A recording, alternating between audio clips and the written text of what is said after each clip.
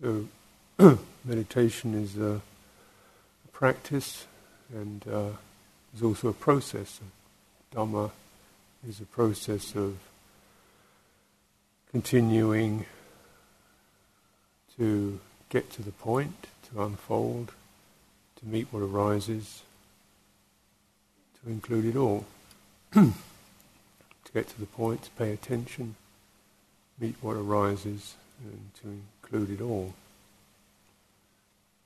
So I use the phrase like that because then maybe it helps to just sort of soften the boundaries between meditation retreat and other times. It's really, which is very important.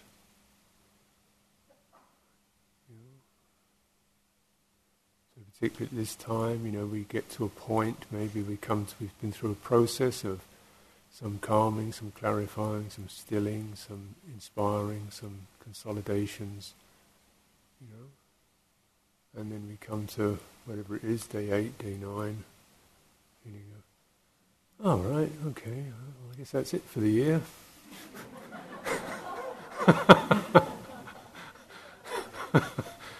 Let's do this again sometime, or I'll never do this again. They're never going to drag me in here again. So you're going to be aware of that. That's what arises. Okay, so you don't catch on these natural arisings. It's not to be negative about it, just to know that the things that naturally arise, you don't get caught on that. And so really, the day is not day 8 or day 9 or day 1 or day 732. It's just now. This is what's arising. And you can see, what arises, the perception. Perception is the meaning, sanya, the meaning, the label. It's not a label even necessarily verbal or that can come up with it. First of all, it's that kind of recognition, placing something. This is Saturday, this is Barre, this is, because I'm here, then I will be there. Once you place something, when you place something in time and in space, then immediately comes the possibility there's another time, another place, and that's how the world begins. Because there's another time, another place, then there's a moving to it, or a dreading of it, or worrying how to figure it out, or what should I do next, and there we go. Yeah? Or there's, I don't want to leave here, this has been really great, I don't want to go back to there, because there's another time, another place. Or I got to a lovely place in myself, or I feel really comfortable, I don't want to be that kind of busy, whirly person anymore. Guess what's going to happen? You hold on and hold on and hold on, and then eventually, you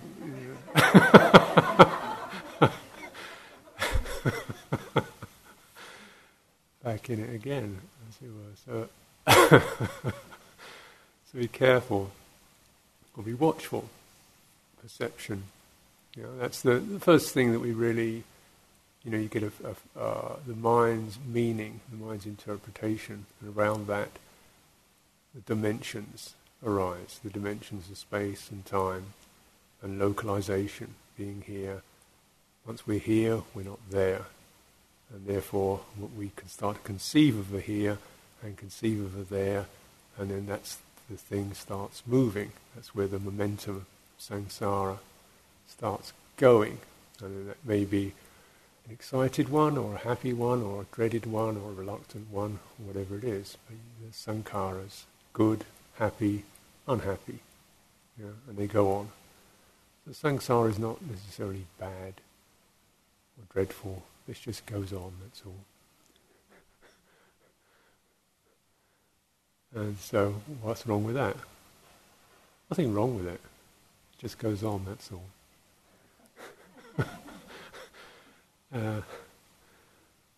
And as long as it goes on, then one is still in the arena of birth and death.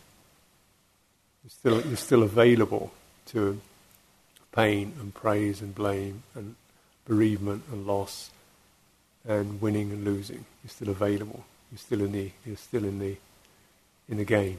Yeah. Yeah. But it's not bad. It's not necessarily all painful. And it's so you kind of try to come part behind that before that. Because when we talk about fruits or the path and the fruits and nibbana, deathless, the possibilities that the Buddha himself realized, made real, actualized, then there is what's called the cessation, samsara. Samsara is not a place, it's an action. It's a continual, we might say, psychological or instinctive action. It's not an action we even choose to do consciously, but it's an action. It's a doing. And it's such a profound doing that even when we deliberately don't do, still it does us. All the kind of quietening, relaxing and so forth can take you out of that, adding to it and confabulating it, and yet still there's the residual arisings of meanings and sensations and consciousness and things that are forming and asking something or nagging at something or welling up. And the Buddha said even this, at a certain place, when you get sensitive enough, you sense this is unsatisfying, it's restless, it's ongoing, and I've had enough of this. But that it's called nibbida, it's a sense of had enough. And that doesn't necessarily arise. That response necessarily arise. So as we unfold, first of all, it's just to be able to get out of real self-hatred or doubt or regret as well. That's great. I'm okay with just a few casual thoughts, and that's okay. So the path, in a way, is furthering in that you get to you come to a place where you start to feel good in yourself. That's definitely, you get a sense of immediate relief because you start to feel good in yourself. You have some self-respect. You're not doing unskillful actions. And then as you progress or continue to develop or continue to unfold, there's a sense in which you don't push yourself, and you don't beat yourself up, and you don't put yourself down anymore. So that's a relief. And it's only through really recognizing those reliefs that you get the sense of, I didn't even realize there was something here to be let go of. It's when you let go of a grosser thing, you come to subtler things.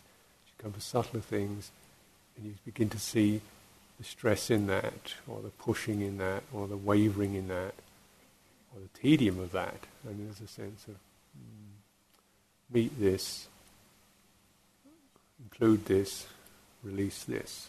And that's how it goes. The path itself has got a beautiful sacredness to it, because it's unerring. As long as we keep those, what are called the Four Noble Truths, in mind, the unsatisfactory, the origin of it, the ceasing of it, and the path. And the Buddha used that as his primary teaching device, as something that would pertain to all conditions except nibbana. As long as you can place that template on it, on your experience, then you're on a path. And when that template no longer pertains, then it's finished. It's finished. Yeah. So for a lot of the time, it's a matter of how we maintain motivation, isn't it? How do you maintain motivation?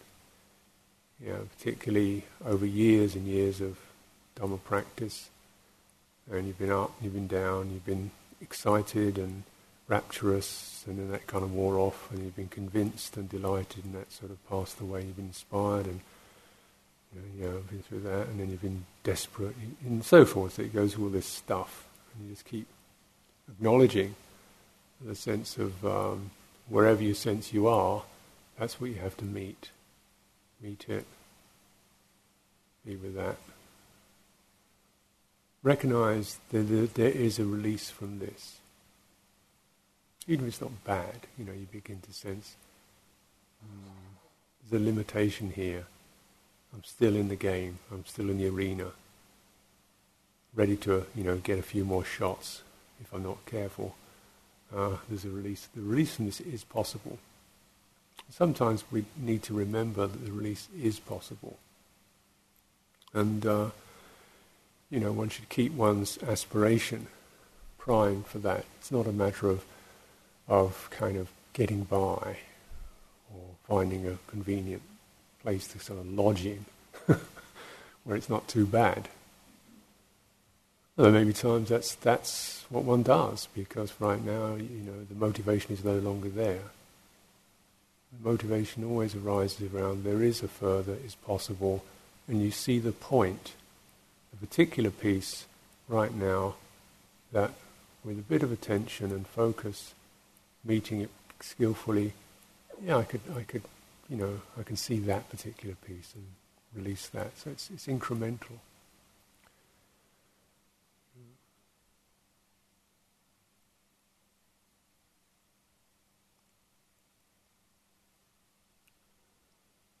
Sometimes one doesn't see it.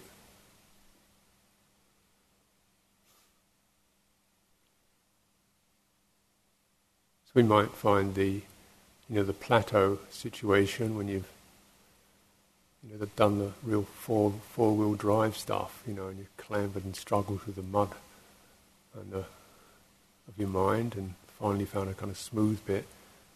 So now what? What do I do now? Okay. I guess this is it then. So first that may seem sort of have a certain solidity to it because it manifests, and okay, I guess that's it then, right? And okay, so here we go, And then that's what one can experience, but then you keep the inquiry as to can you meet that? Sometimes it's more difficult to meet the plateau than it is to meet the mountain. It doesn't seem so big, so intense, so heavy. So you think, it's just. But then you've got to recognize. I always place that question: is this unconditioned freedom and happiness? And no, it's not.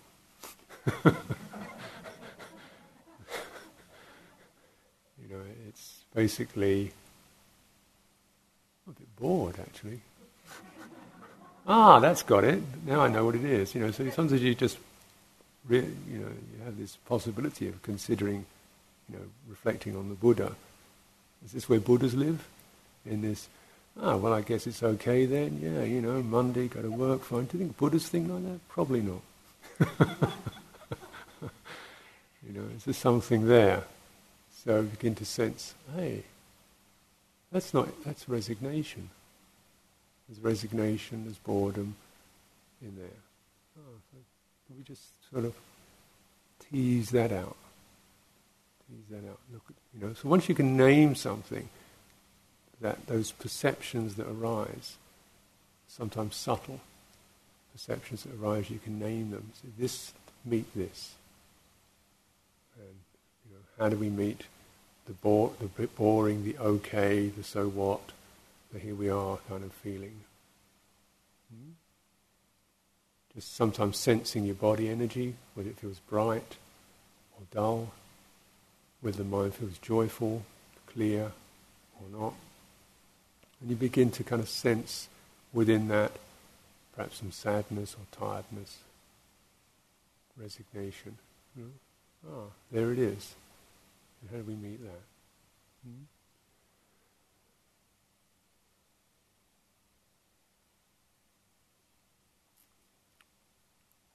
So there's an ongoing motivation to meet what arises, to know what arises, to sense what, because it is arisen, not because we're looking for something, we're questing for something, but just because it's come, it's arisen. So it's a path, and it's a very immediate path. Yeah. It's the sense of today's Saturday, tomorrow's Sunday, so what? That's a meditation object. It's called ho-hum. Yeah? And then what does that feel like? You know?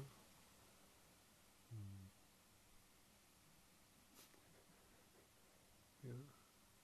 It's not wrong. It's not bad. It's not evil. It's not. There's a residue there, and there's a sense of, I am here. I will be there. Who's that? So in a way, these kind of points of inquiry can help to make clear, to define in a way, to bring into focus the subtler pieces that we need to meet, that sort of come like fine dust. When defilements come like heavy mud, or like raging monsters, or like green, bug-eyed tyrants. Yeah, they're nasty, but at least you know what you're dealing with. But when it comes like a ghost in the night, like a dream, like cloud, like mist, like dew, you're sitting there thinking, this is all right, I guess this is okay. Well, here we are, life's not so bad. Yeah, okay. Maybe that's enough for now. And yet you should always bear in mind, this too is samsara, coming to a lull. And you contemplate it, bear it in mind.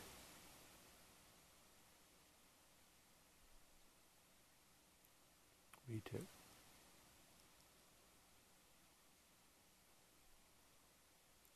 Well, we've talked quite a lot about doing, and the doing energy and the willpower, and there's a time and a place for that, and there's a time and a place where it's too crude, it gets in the way. Sometimes you need willpower if you've got a big addiction, to just really check it, block it, stop it, cut it off. No negotiation, just stop doing that. When you get these addictive habits which have really caught you, drink and various things, But then the doing, that kind of quality has its time and place, and then it becomes too crude, too clumsy to deal with the finer stuff, the subtler stuff. It doesn't exactly mean that there's no motivation. But you can't operate through doing. It's much more, or what we ordinarily call as doing. But there still is the quality of intention. And interesting enough, in the way the Buddha used it, he said, intention itself just is action. There's not intention leads to action, though that's also the case. But intention itself is already an action. It's a very subtle form of a rising up of a particular, what we call motivation. So it's the turned on quality. We're tuned in, we're turned on. So this actually is you might say it's the action, the action of citta, or the action of the spirit. And this is where I find, because always language has its benefits, its nuances and its pitfalls, but then bodhicitta, which is often used in Tibetan teachings, means it's basically that continual intention, inclination to meet what arises and release it. So it's associated in that particular spiritual presentation has to do with the bodhisattva resolve, which means which we can argue about or whatever, but basically it's that inclination towards enlightenment or towards full awakening. So this is the we might say the root motivation. And it's not always about doing things in the ordinary sense. Sometimes it's about stepping back, but it always involves meeting what arises. Meeting it gently, meeting it spaciously, meeting with courage, meeting with faith, meeting it with love, meeting it with firmness.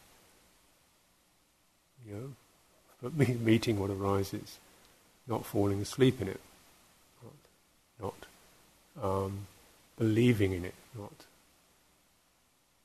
taking a stand upon it. As this is what I am, this is where I stand, this is where I am, this is what I could be, this is my true self, this is the result, this is the goal,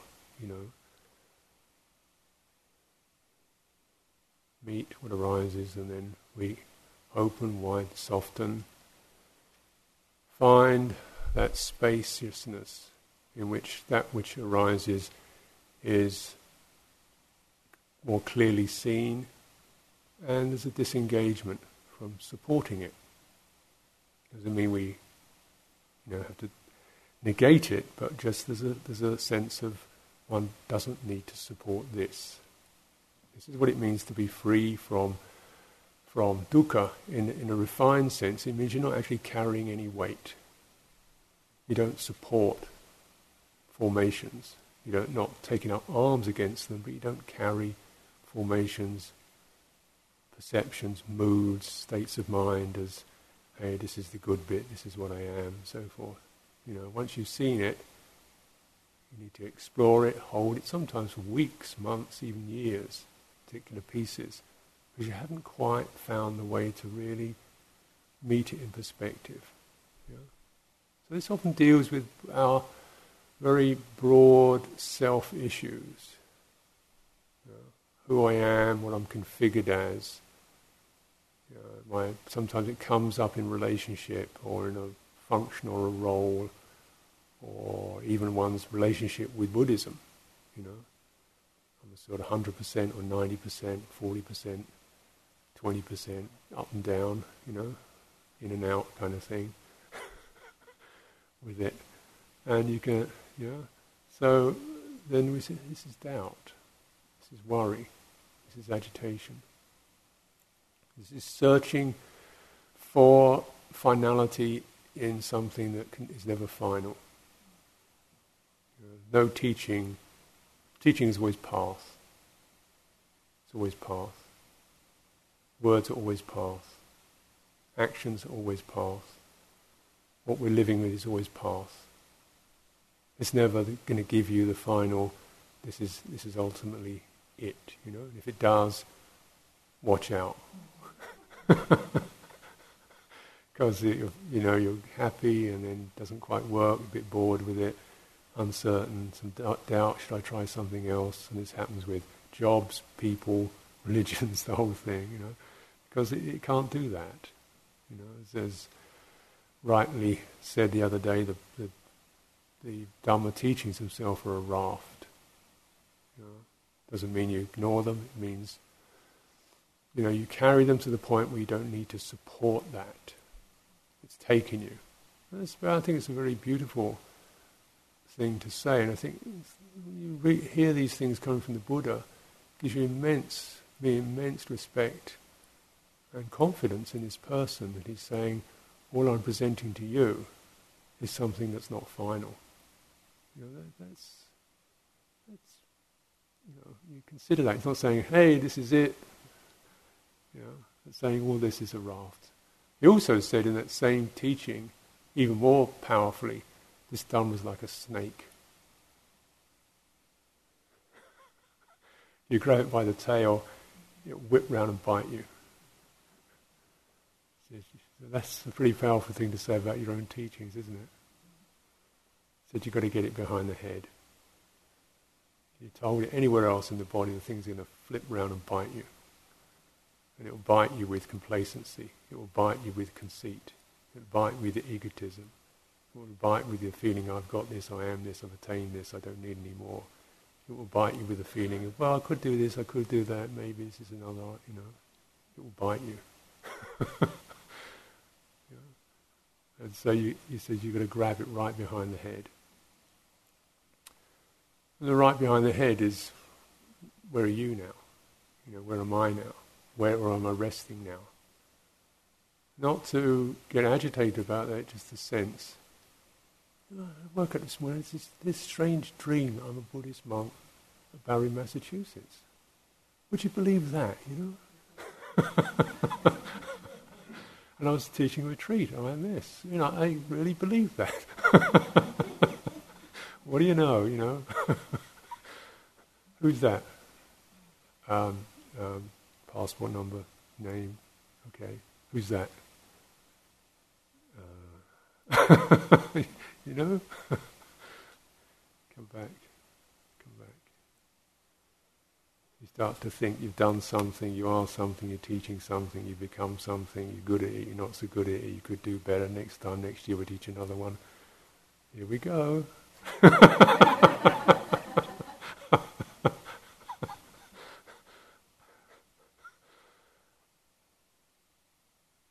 know what I mean? It's not bad, is it? But it's just, wake up.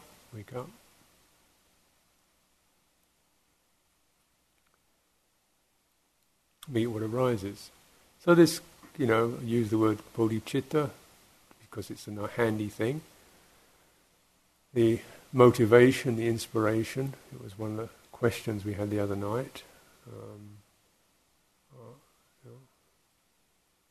And I think it's important to get that feeling of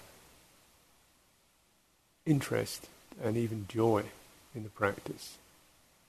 If it's not interesting, if we've lost that sort of freshness of joy, then the bell should start ringing. Wait a minute. Because if it's not, it's going to get staler and staler until one really can't be bothered anymore. So the freshness is the joy of the Dhamma, which means we're always waking up to the present illusion that I'm living in, where I form, where I become a here, where I'm localized, where I have a sense of a past and a future. Who's that? What's that? And you see these things are perceptions, meanings, atmospheres that are coming over the mind. There's potential formations, inclinations and energies pushing one way or another. There's feelings of pleasant, unpleasant, neutral. There's perhaps agitations over, can I make it, will I do it, what will I be, what was I, am I going up, am I going down, And these are maybe kind of subtle, but they're cooking away in the pot. And somehow something is supporting all this. And what's supporting it all? The root assumption, I am. Much more than just the thought, but a root gathering of experience into a location.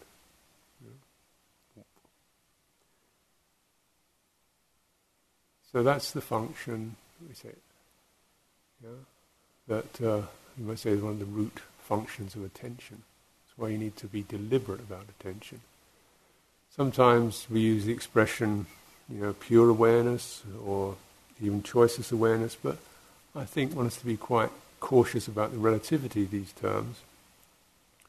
I would say it's unconstricted, or it's morally pure, but the very fact or the very quality of that which we don't do don't consciously do, but which happens, is that gathering of attention.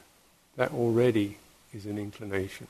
That already is something seeking to form, something seeking to know, something seeking to find some ground, something seeking to be. So once that's landed, then of course we have an object and somebody who seems to be dealing with it, and then the whole thing starts from there, doesn't it?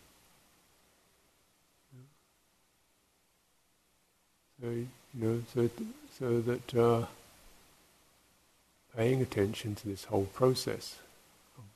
And the Buddha said there are three fundamental qualities or three fundamental actions that are barely actions in the conscious sense.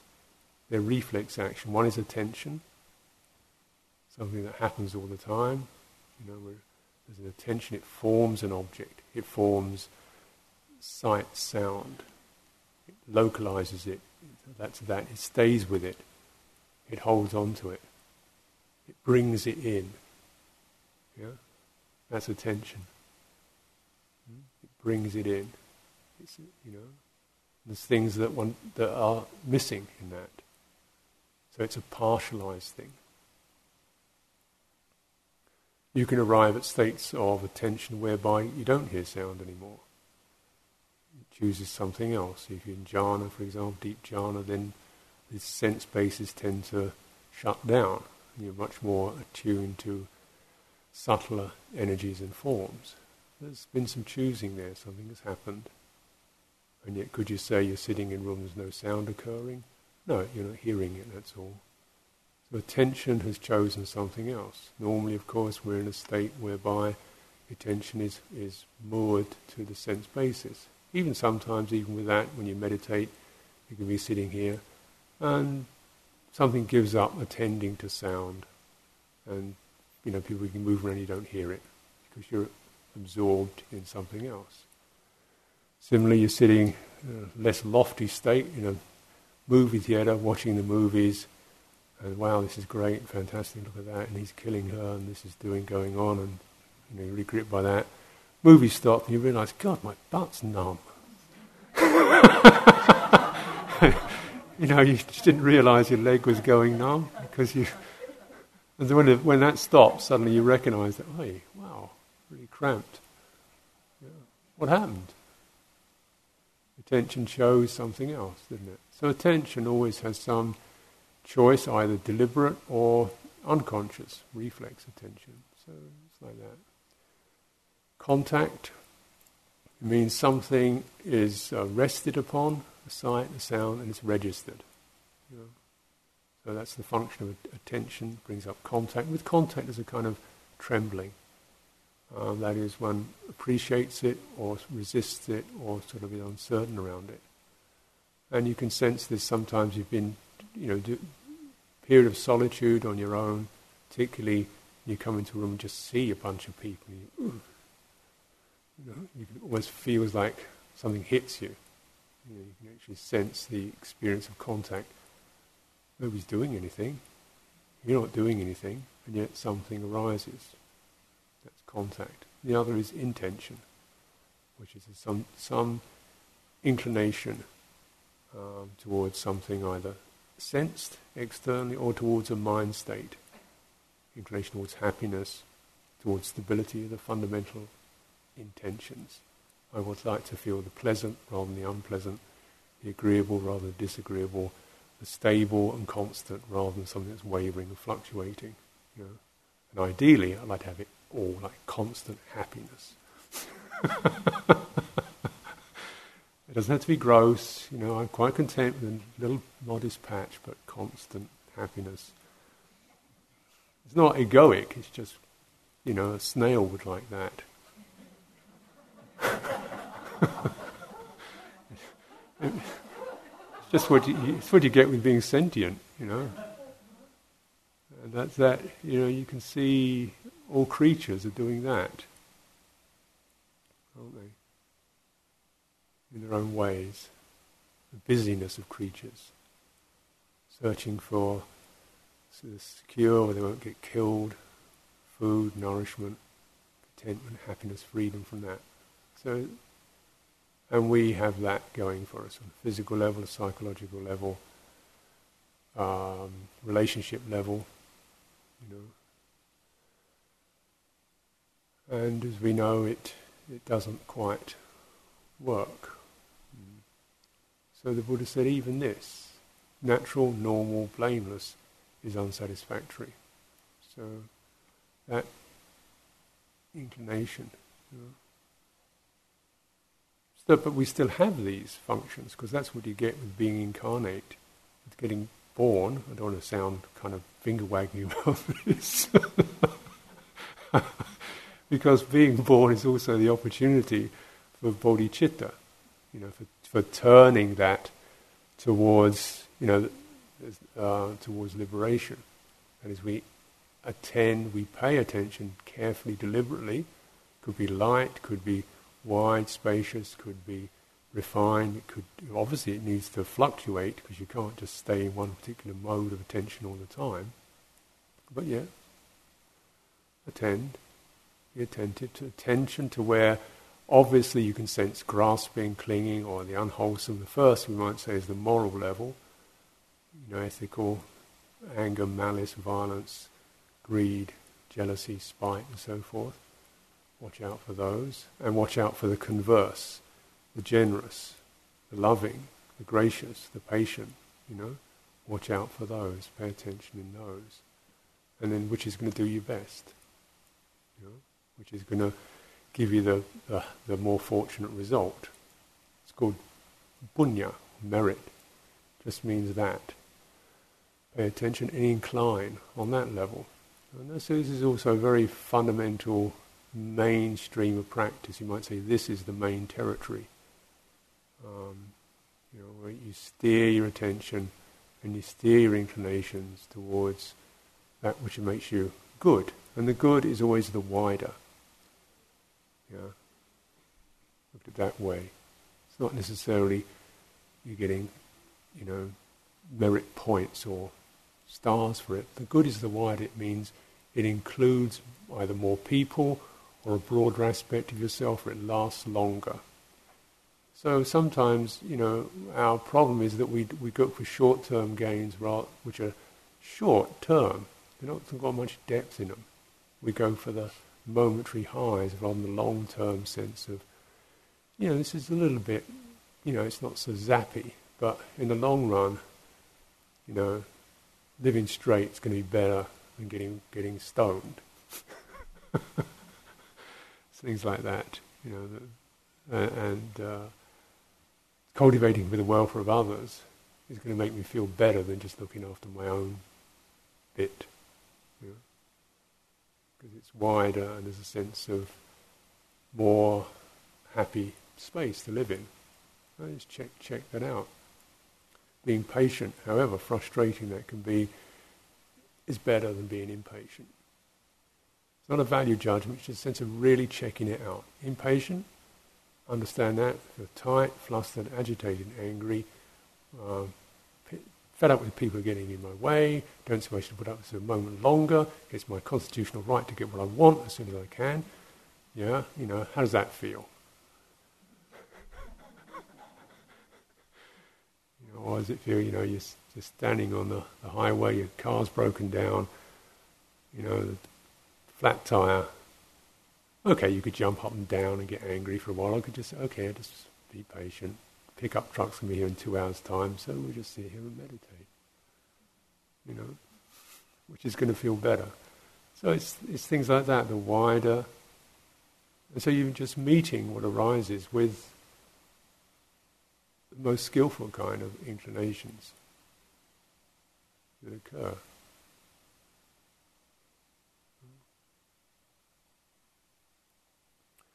And the point of I would say, motivation is to also to start to seek out those places where you do sense, something needs to be, I'm a bit lazy here, or a bit kind of dull here, or a bit tight here, or compulsive here. And could I just put myself into that and really explore it? This is the pilgrimage. This is where our path is a sacred life, a holy life. One way of putting it, a pilgrimage. You know, if you've been on pilgrimages, I've been on a few, they're frustrating, uncomfortable, and wasting time and hanging around, waiting for things to happen, and getting, and you just keep meeting what arises within that, saying, yeah, it's true, I can get bigger than this. I can get around this. And the pilgrimage is one way of looking at your life.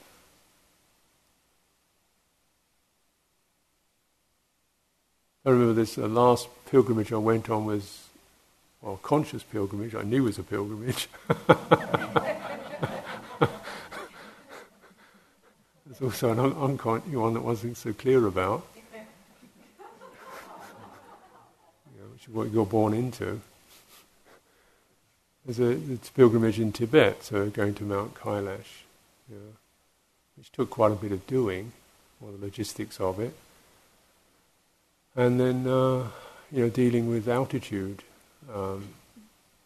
sickness and altitude oxygen deprivation, so you're always tired and mind doesn't work, and you can't think straight because that bit doesn't jump up.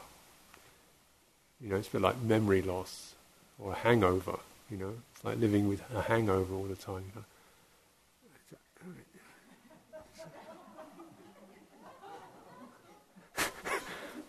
Just a moment now. God, this is what's going to be like when I'm 90, Like that. Also, you can get a sense of apathy. I can't be bothered. Because then you realise this is just a basic energy thing, And so suddenly, your mind states, which is supposed to be sacred and beautiful and lovely and Buddhist, becomes kind of sludgy and sleazy and confused and addled. And okay, but then we'll meet what arises. Don't be confused by the landscape. As we've said before, you can have some beautiful, lovely, brilliant, praiseworthy mind states, in meditation. A lot of the time, it's not like that, is it? And pilgrimage is a great way to sense that, just to deliberately put yourself into a place where you're going to be tested. So you get that feeling of a bit confused, dull, and pointless. Don't see the. Let's meet this.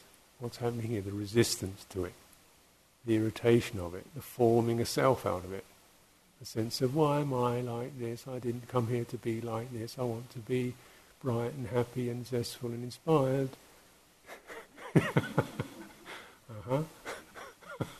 Who's that? So you hear this kind of whimpering, whinging being. And then there's the Tibetan system is quite lovely for its poetry and saying, I vow to save all beings. I want to save this little being, this whinging being, pathetic whinging, 10-year-old. I don't want any more of this. It seems so much like me,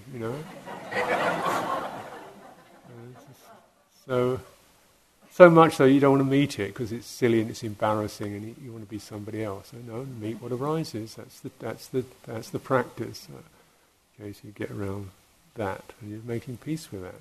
It starts so this is where you use the word love, although it's obviously it can be very much abbreviated, but it is, to me, it's a loving gesture of including this. Doesn't mean I approve of it, doesn't mean I'm asking anything out of it. It's a very pure kind of love of just be with this. Be with this. Don't be averse to this. Don't lean on this. Don't get flustered with this. Don't panic with this. It's just like you see something that you thought was yourself, and it's just like a sick child. A sick, grumpy, irritable, squalling child. Okay, pick up your baby.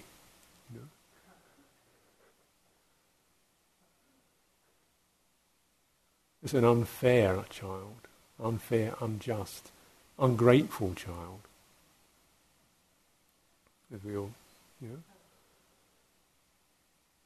So the pilgrimage is often like that, you know. And this pilgrimage in Tibet, you go through some pretty devastating places because you see the results of the armed occupation and places blown to pieces, and hear these terrible stories. And so it's quite poignant and searing to hear this. And there's also lovely places. Found some lovely places. In one place I was at, we just stopped to eat something. We didn't have much because you don't feel like eating very much. Just had a couple of sandwiches and a banana or something like that. And sat down, the whole village came down to meet us, and these villagers, just because we were visitors, and when they came down, they kind of just, well, you know, like heaps of rags, these people. And they were so delighted to see us, and they saw monks, you know, their eyes went like saucers, you know, and they were all clustering around. All they wanted was a blessing. You know, they just wanted a blessing. And it's so touching, you know, that somehow you could be seen in that way, and just actually offer them all individually some kind of gesture or touch or word or chant, just as a blessing. And you know, and then they went up, they brought all their babies down, you know, all their babies, and so we gave all our food, what food we had, which wasn't much, gave it all away. And the pilgrimage is like that, isn't it? Suddenly seeing also that you're bigger than you are as well as smaller than you are. And yet, you know, change. One day up, one day down. And the idea is you just keep moving on through these landscapes, the inspiration. And the motivation is always that if you're here, there's going to be a there. If you're this, there's going to be a that. You know? And there's an end to this, faring on.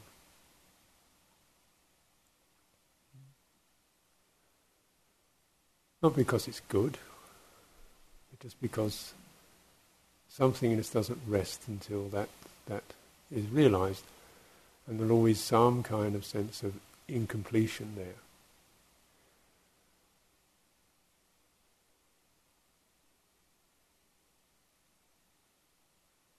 So the pilgrimage actually is a lot of physical test, just having to, when you start to really run out of juice and you can't eat because it's too much effort to eat, and you can't think because you can't get the energy to think anymore.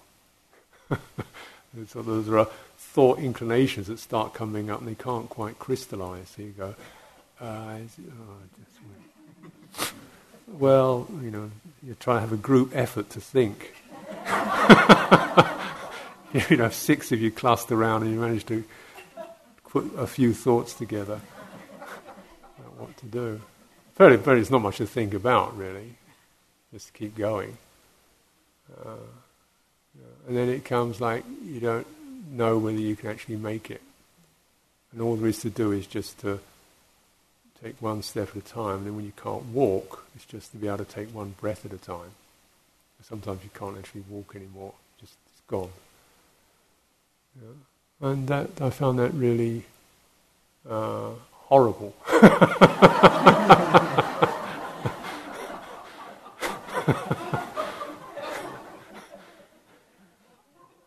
And finally, kind of freeing, the sense of, you know, nothing has to work.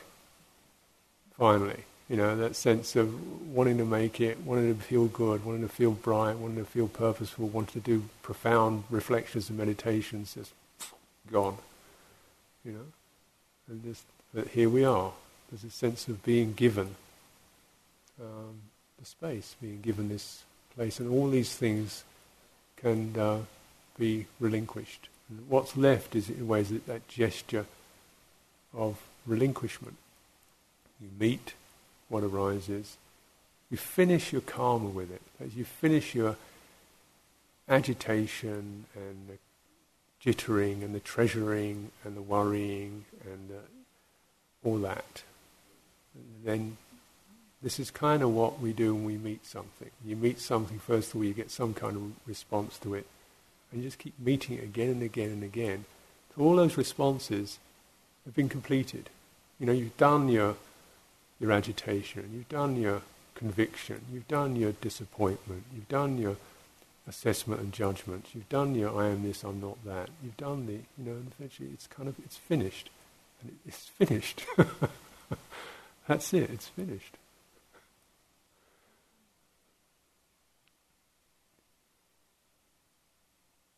And so as that's finished, then something else arises. And this is where you gradually, that's the pilgrimage.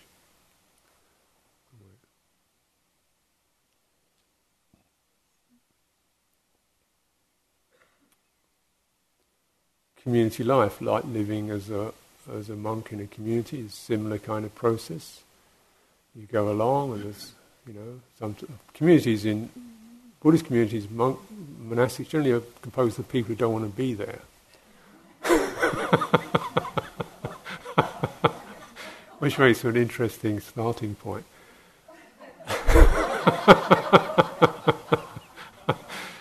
That's a little bit unfair, but there's often a sense of, I didn't come here to be with people, instead of...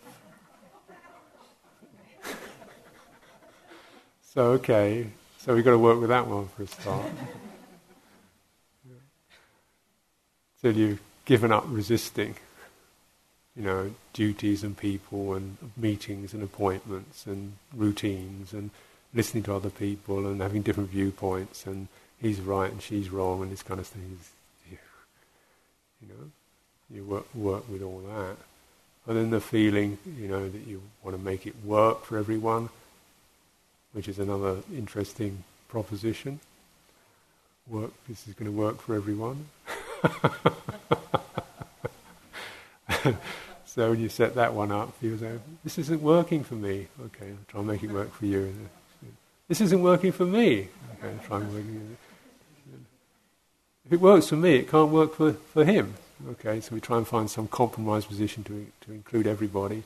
And then, this place is too compromising. I want a place with a bit more edge to it. Okay.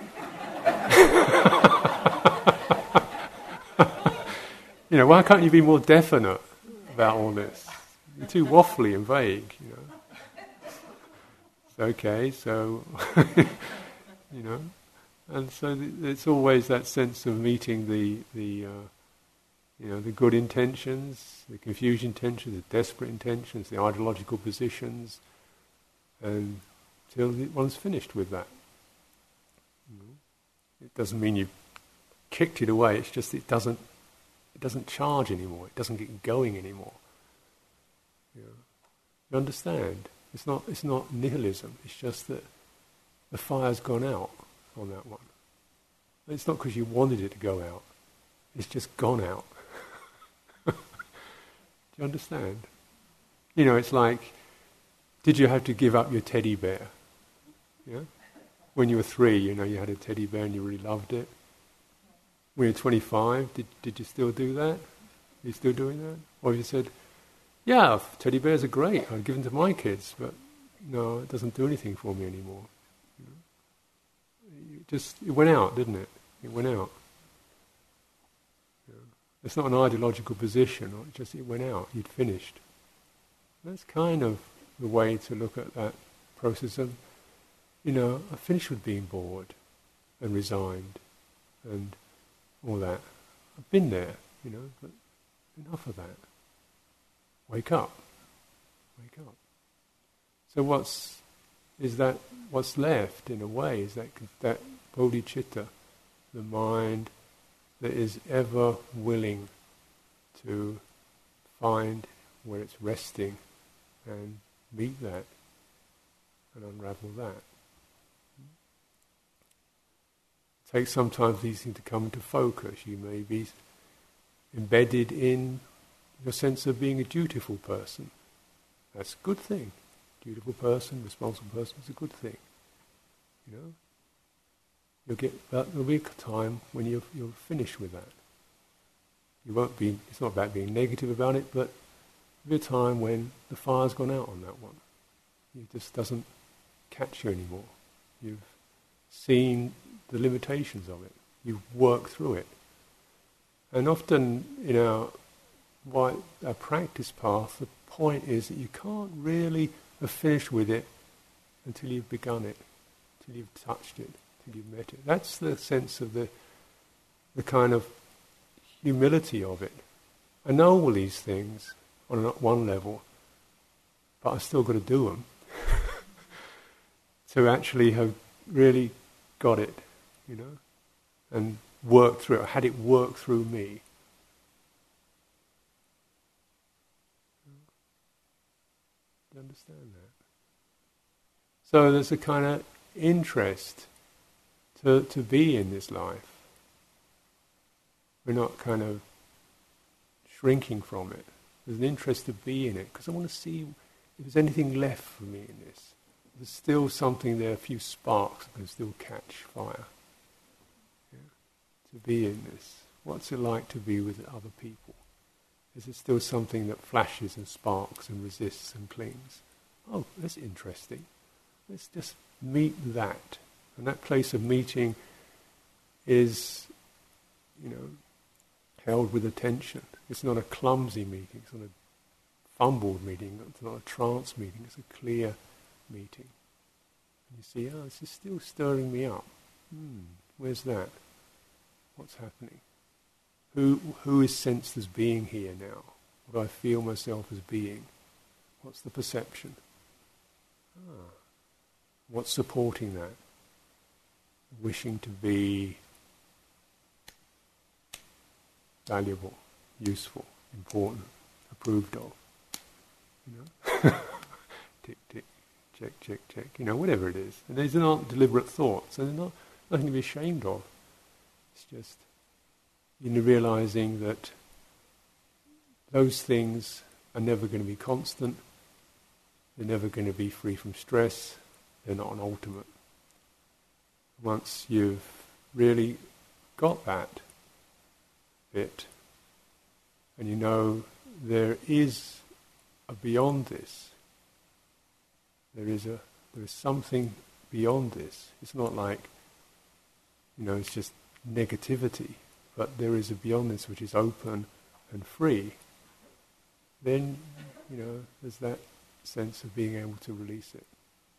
And, it's just like on that pilgrimage around Mount Kailash, when the body starts to go and the thinking starts to go.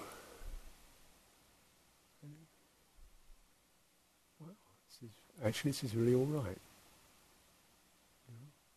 There's something, nothing,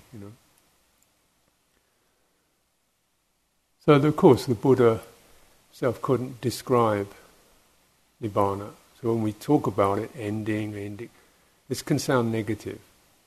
It can sound like what we really want to do is drop dead. Die out utterly. And all life is just miserable and wretched. No, not exactly. I wouldn't put it like that. But it's the ending of the fire. The fire goes out.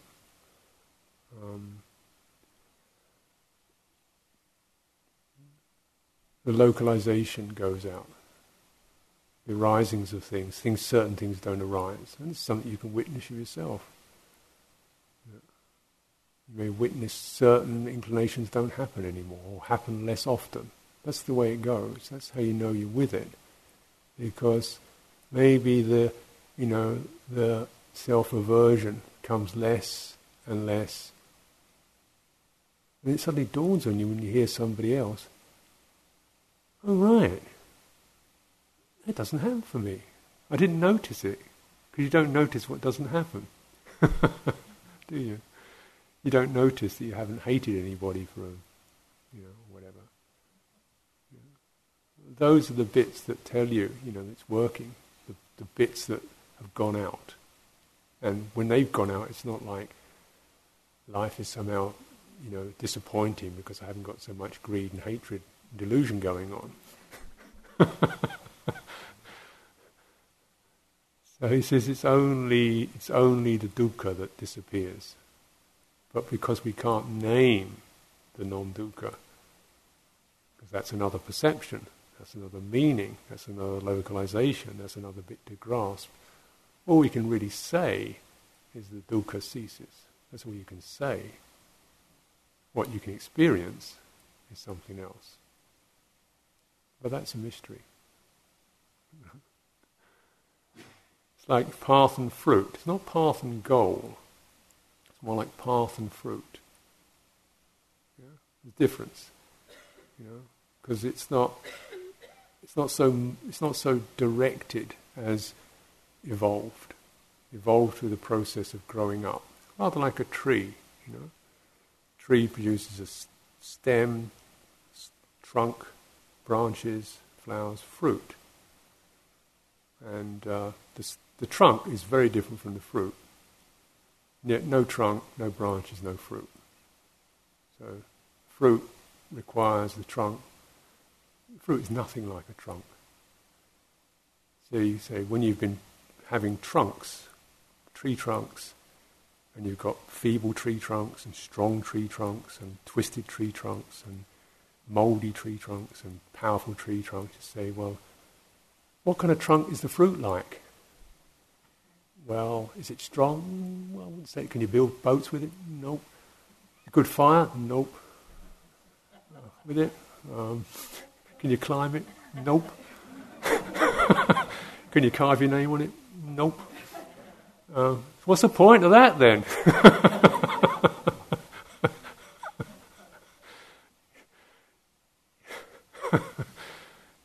Or does it say, well, fruits, wonderful trunks are a waste of time? Nope. So why do you have a trunk when you need a fruit? What we really want is the fruit. Why do we have this wooden thing that sticks up in the air and stiff and strong and has to keep being supported in order to have this fruit? Because that's the way it is. And yet you can't really value the fruit purely in terms of the features of the path, except to sense it's alive. It's alive, and it's also a matter of just following that trunk as it comes up. Turns out to finer and finer, subtler branches, little flowers, subtler and subtler twiglets. It seems very fine, and then the fruit arises. Yeah? And the main thing is not to just hang out halfway up the trunk.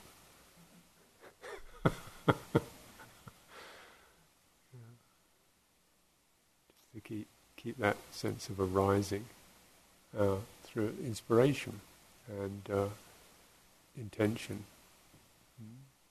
Bodhicitta, intention to awaken, to realize and to meet what arises, subtle, convincing, nagging, joyful. And then,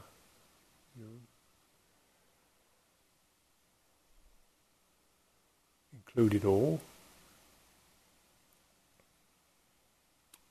And as we include it all, we also include the knowing of that and the process it goes through of arising and passing.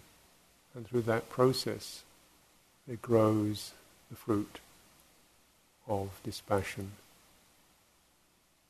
relinquishment, nirvana.